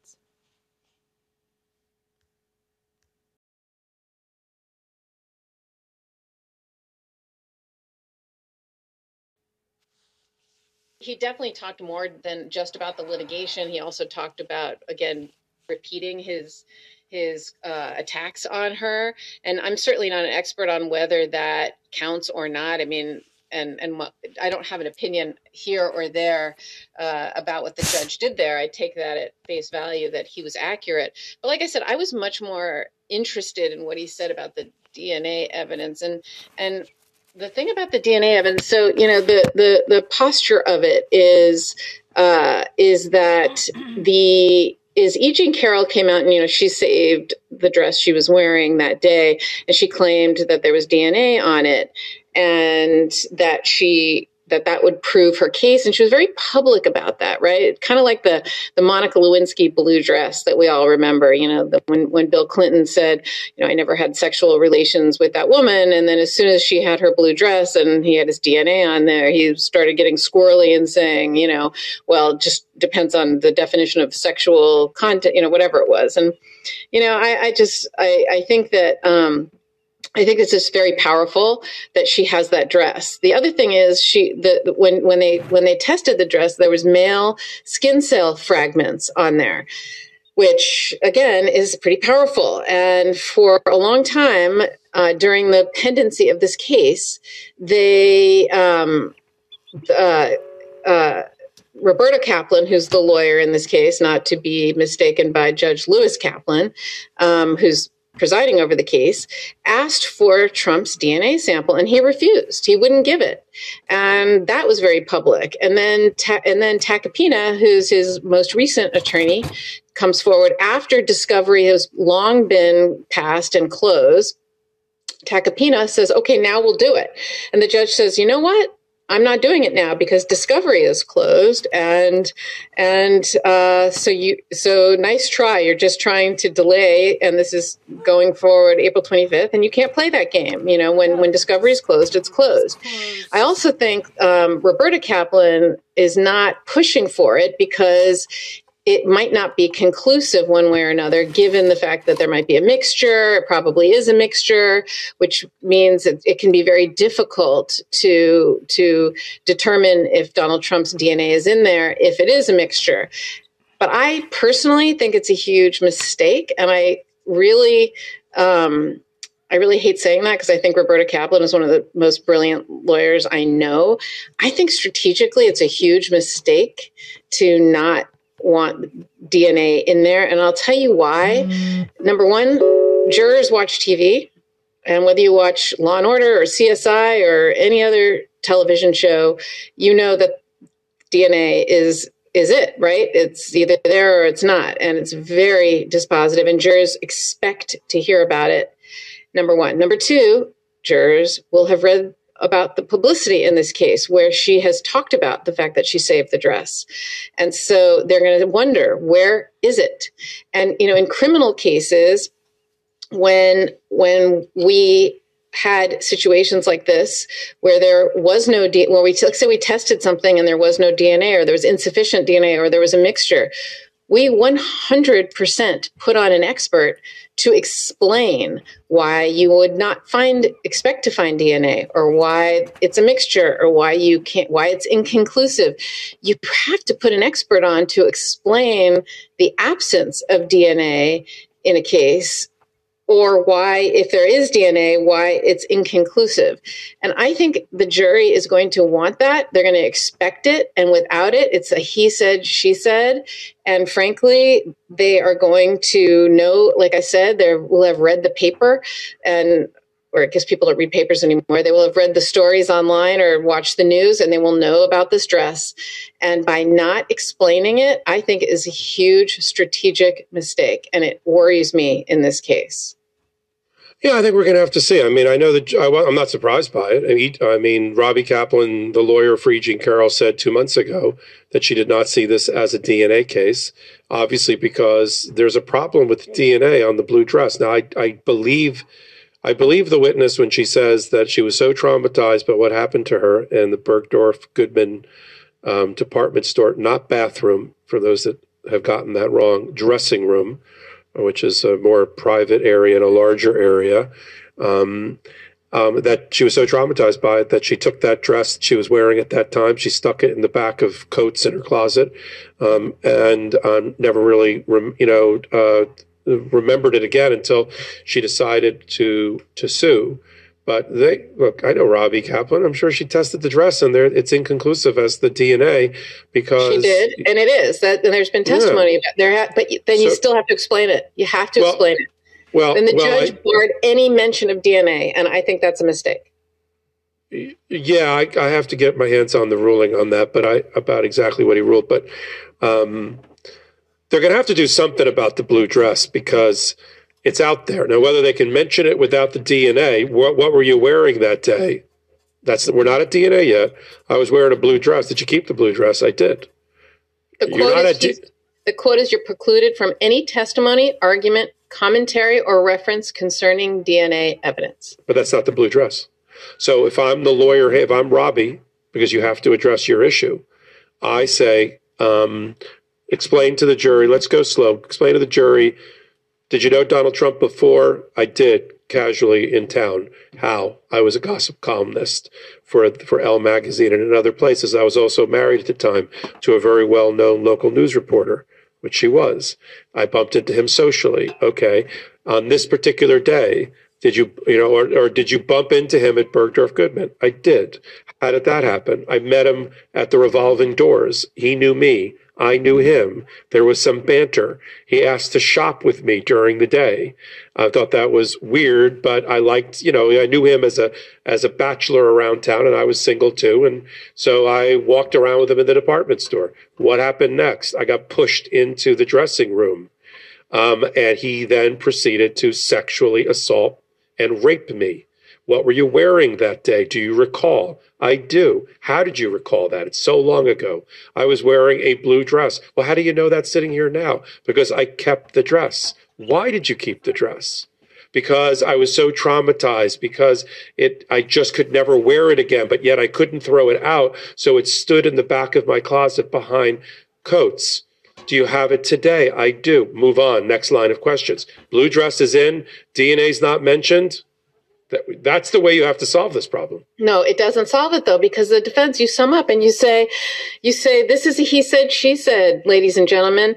There's no proof. There's no anything. He denies seeing her. He denies being there. No, it doesn't solve the problem of the DNA, but you have to bring the dress in as a plaintiff's lawyer. No, of course you have to bring the dress in, but I agree with that. And you're going to put the dress into evidence. But every juror is going to say, okay, was there DNA or was there not? I don't understand. It's like, I think what she had to do, yes, it's a mixture. It wouldn't be dispositive.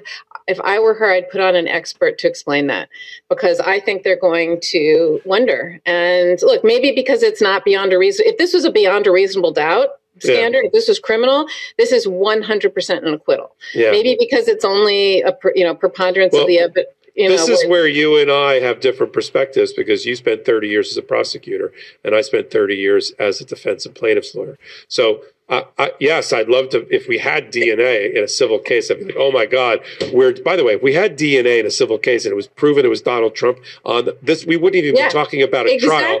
Trial would be over, settlement would be had, and we're done, right? But that's not, so we're going to have to leave it to a jury of no, you're right. You're right. I keep forgetting this lower standard, 51%, It's a feather on this. It's a feather on the scales of justice. That's all it is. I can't get used to it. I just can't get used to it. I'm so no DNA. So we could spend all day talking about E. Jean Carroll, but we can't, because our producers will kill us, and the audience will be like, "What's going on with Jack Smith?" There's developments. Yeah, we have Salty. Salty's are, but I'm getting little comments from him. So Jack Smith, at the top of the podcast, to show you how up to the moment we are.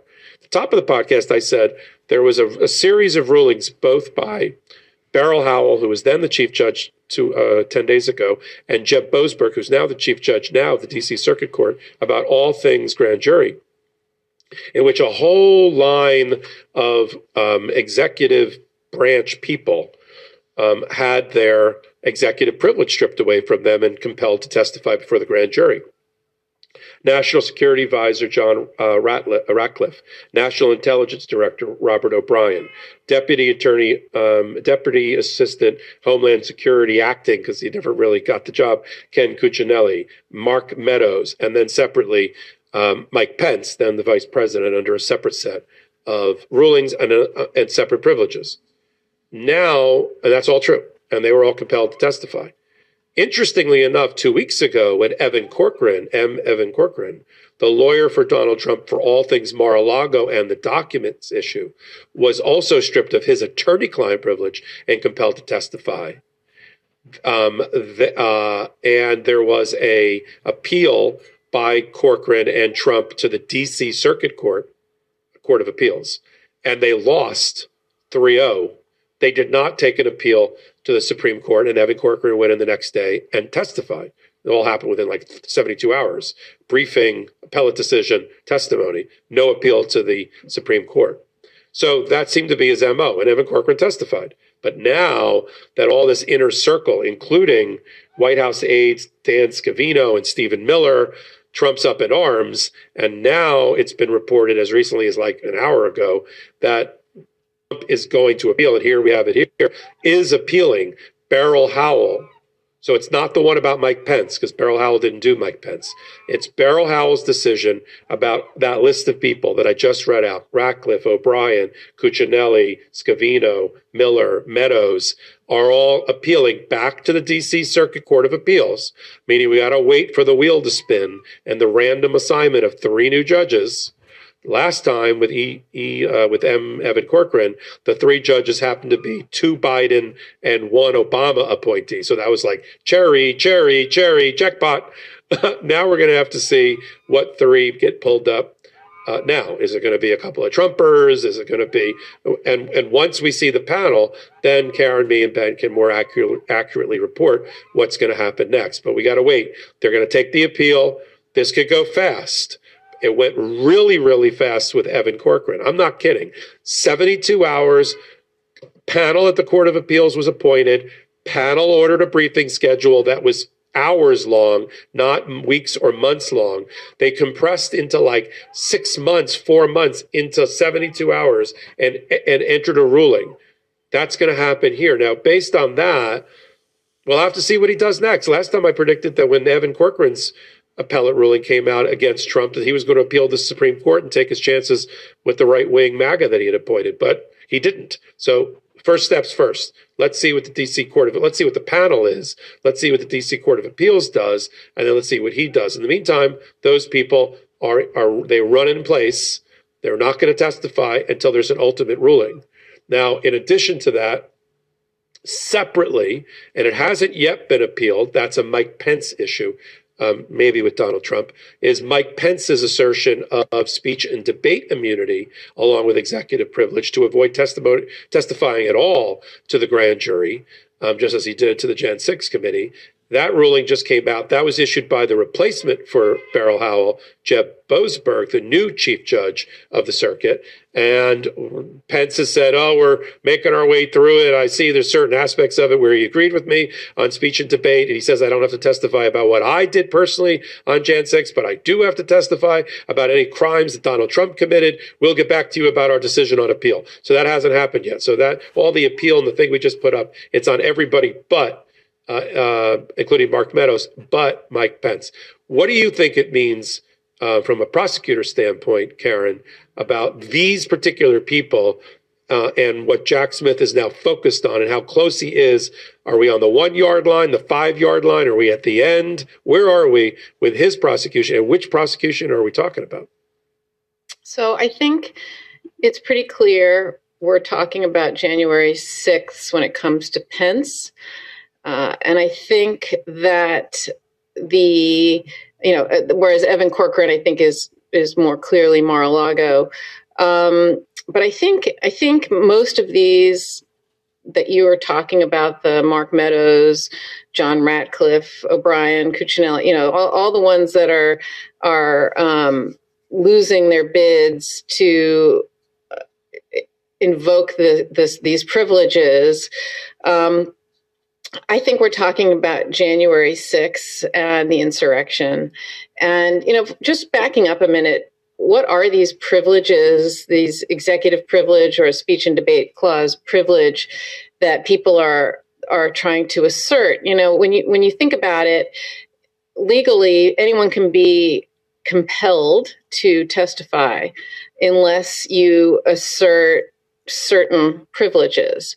So there's the Fifth Amendment privilege against self-incrimination. There's an attorney-client privilege where it is designed to encourage people to speak openly to your attorney, and therefore there's that privilege. You don't have to talk about what someone told you. There's a marital privilege designed to encourage husbands and or I should say spouses, to speak to one another openly and be able to have a relationship where you don't have to worry that anything you say in the context of that relationship is going to be called into court.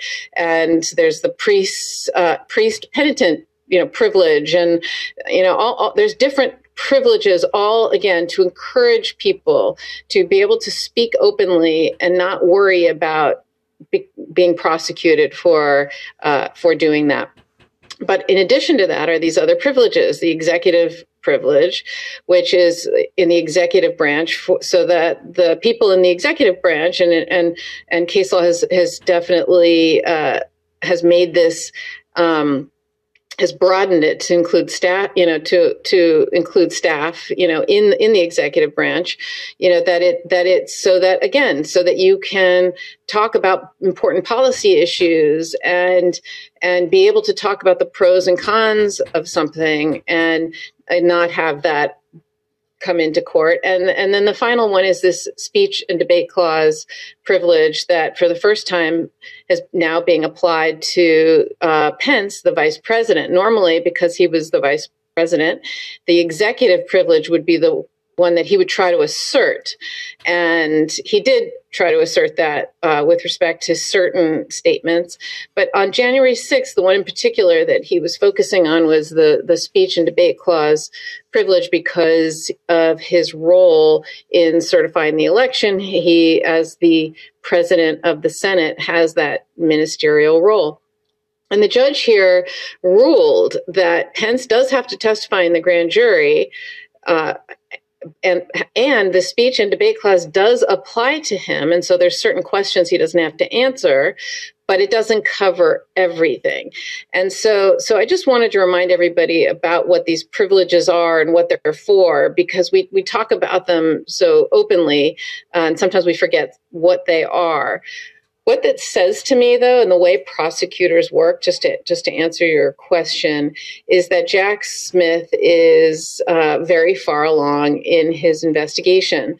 Normally the way prosecutors work is they work their way up to the big fish.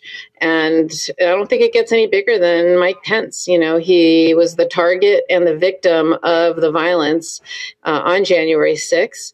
He's also somebody who is going to be able to put in context what Donald Trump was saying to him before January 6th and the pressure that he was putting on Pence to participate in this illegal scheme to overturn the election results. Pence was hunted down by these followers during the insurrectionist attacks, and most of that is on video because most of that was captured on video. So I don't know that the day of the stuff that they're saying that the judge said is covered by the speech and debate clause privilege that he doesn't have to answer. I don't know if that's as important as the conversations leading up to it, where Trump was pressuring to do this, and to literally throw the election. And so I think it really shows that they're this close to Trump. I mean, that's what they're trying to do, because where else is there to go after Pence, right? There's the prosecution is, if they can get that testimony and the rest of this testimony, I think Jack Smith is ready to make a recommendation to Merrick Garland, and which I think will include seeking an indictment. Yeah, so we're going to have to follow that really closely. Well, I think everything will happen after the appeal. The appeal will probably be a rocket docket appeal like we saw with Evan Corcoran. What do you make of that, by the way? The speed? I think the Department of Justice told them that they're very close to making a charging decision and asking the grand jury to return an indictment. And they needed one last witness in Mar-a-Lago. That was Evan Corcoran. And they were like, okay, we hear you. We're not going to make this a 4-month thing. We're going to time's, we're on the clock. And I think they're going to try to make the similar argument. It's probably already been made in the secret court. So the record's already clear with the Department of Justice. And so I think there'll be an accelerant on this appeal as well. I have one addition to what you were going to say. So I agree with you that that's what Jack Smith is probably telling the judge. But lots of prosecutors will tell a judge, this is all we need, one last one. And they'll still give you a 4-month briefing schedule. So I think it's also the judges are fed up with delay. I think the judges have realized with all the legal proceedings around the country that Donald Trump is somebody who uses the justice and legal system and uses it as a tool for his, it's not supposed to be used to disrupt and delay and slow down. It's supposed to be used to make legitimate legal arguments. And when people have legitimate legal arguments to make, it sometimes takes time to consider them and to decide them. But somebody like Donald Trump, I think, has worn out his welcome in the courts. I think they realize that he just, again, makes claims and legal arguments that are illegitimate and frivolous. He's been sanctioned for them, and sometimes just ridiculous because he uses it as a tool to delay it. I think the judges are fed up and have had enough, and that's why I think they didn't do it here. I think you're right about that. Donald Trump is 0-90 in courtrooms. He's been sanctioned and penalized by federal courts for frivolous filings. He's frequently moved between the federal courts and the state courts, trying to put them at odds with each other, and have failed every time, including at the appellate level, including the U.S. Supreme Court. When it comes to documents and his handling of certain presidential issues, have ruled almost invariably against Donald Trump. And there's a concept that judges often refer to when they can't find a rule or a statute. They refer to two things: one, their inherent authority to do something as judges, and two, the fair administration of justice. And when they don't think when they think administration of justice is being interfered with, as you've just so eloquently put about Donald Trump, they're like, sure, we'll give you an appeal, but we'll give it to you in 72 hours. And then let's move this along because they've already made their decisions. I think it also depends on which of the three panelists get picked. It happened to be Biden, Obama, and they were like, move it along. If it turns out to be two Trumpers, maybe they give them the benefit of the doubt and stretch this thing out because, when things are going badly for you, you want to make them move slower. And so we'll see. I think when we see the panel, we're going to know. But listen, this has always been, I love Wednesdays. I can't wait to get to the end of the day to do the podcast with you. I'm like a little kid in a candy shop. And hopefully that enthusiasm that you and I bring to every episode is infectious with our listeners and viewers. But we've reached the end of another midweek edition of Legal AF with Michael Popak and Karen Friedman Agnifolo. Shout out to the Legal AFers and to the Midas Mighty. And ultimately, if you want to help the show, which most people that are on here do, the way to do it is easy, and it's really free. If you watch us on YouTube, and we welcome you to do that, it's fun for us to see the live chat and be involved like this. Go on the audio that drops the next morning or 10 or 12 hours later and subscribe to the audio and listen to the audio. That's free. Subscribe to the Midas Touch Network on YouTube. They just passed 1 million subscribers, and it was right after our Saturday show. I'm very proud about that. Put them over the top. So do that. So if you watch us, listen to us. If you listen to us only, and you're listening only to us now, go and watch us on YouTube. And that's also free, and free subscribe there. And then you can rate and review us and give us 5 stars. That helps with the algorithm. And all that put together and that giant stew that I just described, what happens? What happens is we've increased our audience by 10 times over the last year. And we went from sort of scraping along the bottom of the podcast rankings to now consistently hitting the top 50 news globally for top 50 ranking for news globally on Apple Pod. Who would have thought? That's because of you, not because of us. We're doing the programming, we're doing the content, but you're doing the support and the listening and the loyal following. And for that, we are very appreciative and we thank you. So until next week, Karen Friedman Agnifolo, I always love giving you the last word. What's the last word? We got to go because Salty needs to. That's the last word? Yeah, he's yelling at us to finish. All right, we got to go. I'm double parked. I got to pull it out and do alternate side of the street parking. Exactly. We'll see everybody next Wednesday.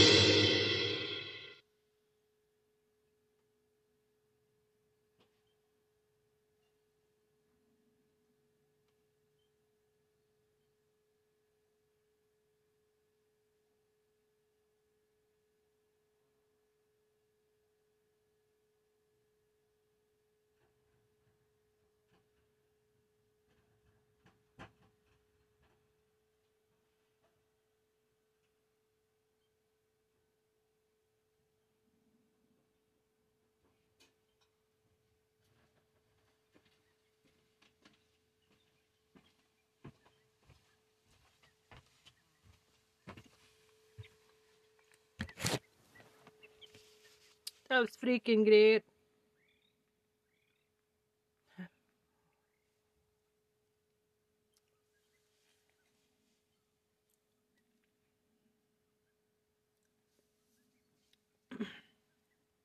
That is fucked up. That's fucked up that the judge is excluding DNA evidence. That's very worrisome.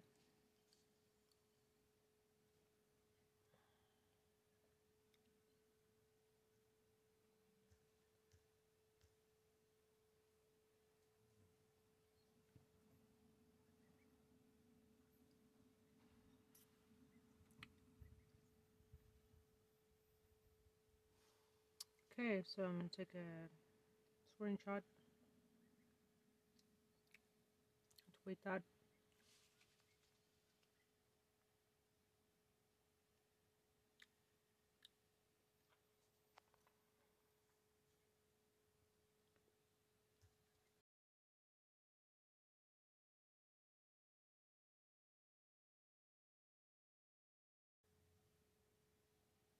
The Midas always fucks it up. Midas touch.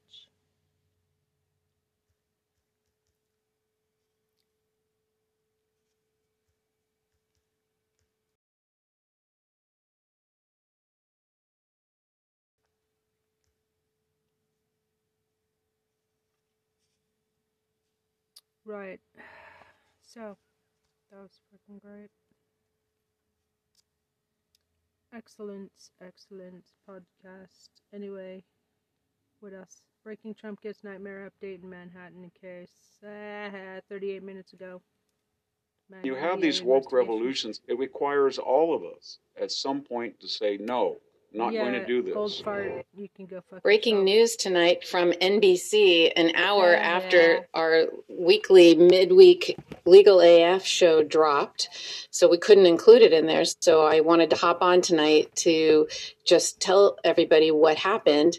So you remember Alan Weisselberg, who is the CFO for the Trump Organization. He was being prosecuted along with the Trump Organization by the Manhattan DA's office. He was indicted under DA Cy Vance, but the trial went under DA Alvin Bragg's tenure. And before the trial, Alvin Bragg made a deal with Alan Weisselberg to cooperate against the Trump Organization. He refused to cooperate against Donald Trump himself, but he did testify at trial and was instrumental in achieving the conviction of the Trump Organization. And the Alvin Bragg's office, the Manhattan DA's office, my old office, got a 17-count conviction in that case. Now, Alan Weisselberg was represented by two lawyers, Mary Mulligan and Nicholas Gravante, and both of them were paid for by the Trump Organization, which many people surmised was the reason Alan Weisselberg, or one of the reasons, in addition to his loyalty, that he refused to testify and turn on Donald Trump, because Donald Trump was paying for his lawyers. So it makes all the sense in the world. So then Alan Weisselberg is sentenced to jail. He went to Rikers Island for 4 months. I think he has a month left in that tenure. And, there's a big difference between the threat of going to jail and being in jail. And Rikers Island is not a good place. And it's been reported that he was facing additional fraud charges by the Manhattan DA's office. And it's looking like he didn't want to have additional fraud charges and spend more time in jail. So breaking news tonight is that those lawyers no longer represent him, that Mary Mulligan and Nicholas Gravante no longer represent him. Now, what could that mean? Why is that significant? What's the big deal, right? Some could say, well, the case is over. He's already serving jail time. So what does he need lawyers for? Well, if you're facing additional charges, you definitely need lawyers. And if the DA's office wants to talk to you about the fact that you are facing additional charges, you should have a lawyer. And I've always wondered, is Alan Weisselberg, in exchange for not being further prosecuted, is he agreeing to testify in the grand jury on the Stormy Daniels hush money, that case, which everyone talks about that shorthand as if it's just about paying an ex-porn star, when it's really an election interference case. It's the first time Trump tried to interfere with with a presidential election, because that's really what he was doing. So it was his first election interference case, and the case where he sat in the Oval Office and wrote 11 times checks, fraudulent checks, where he made business record entries saying they were legal fees, or I should say legal retainer, when there was no such thing. And so that's the felony they're looking at, is the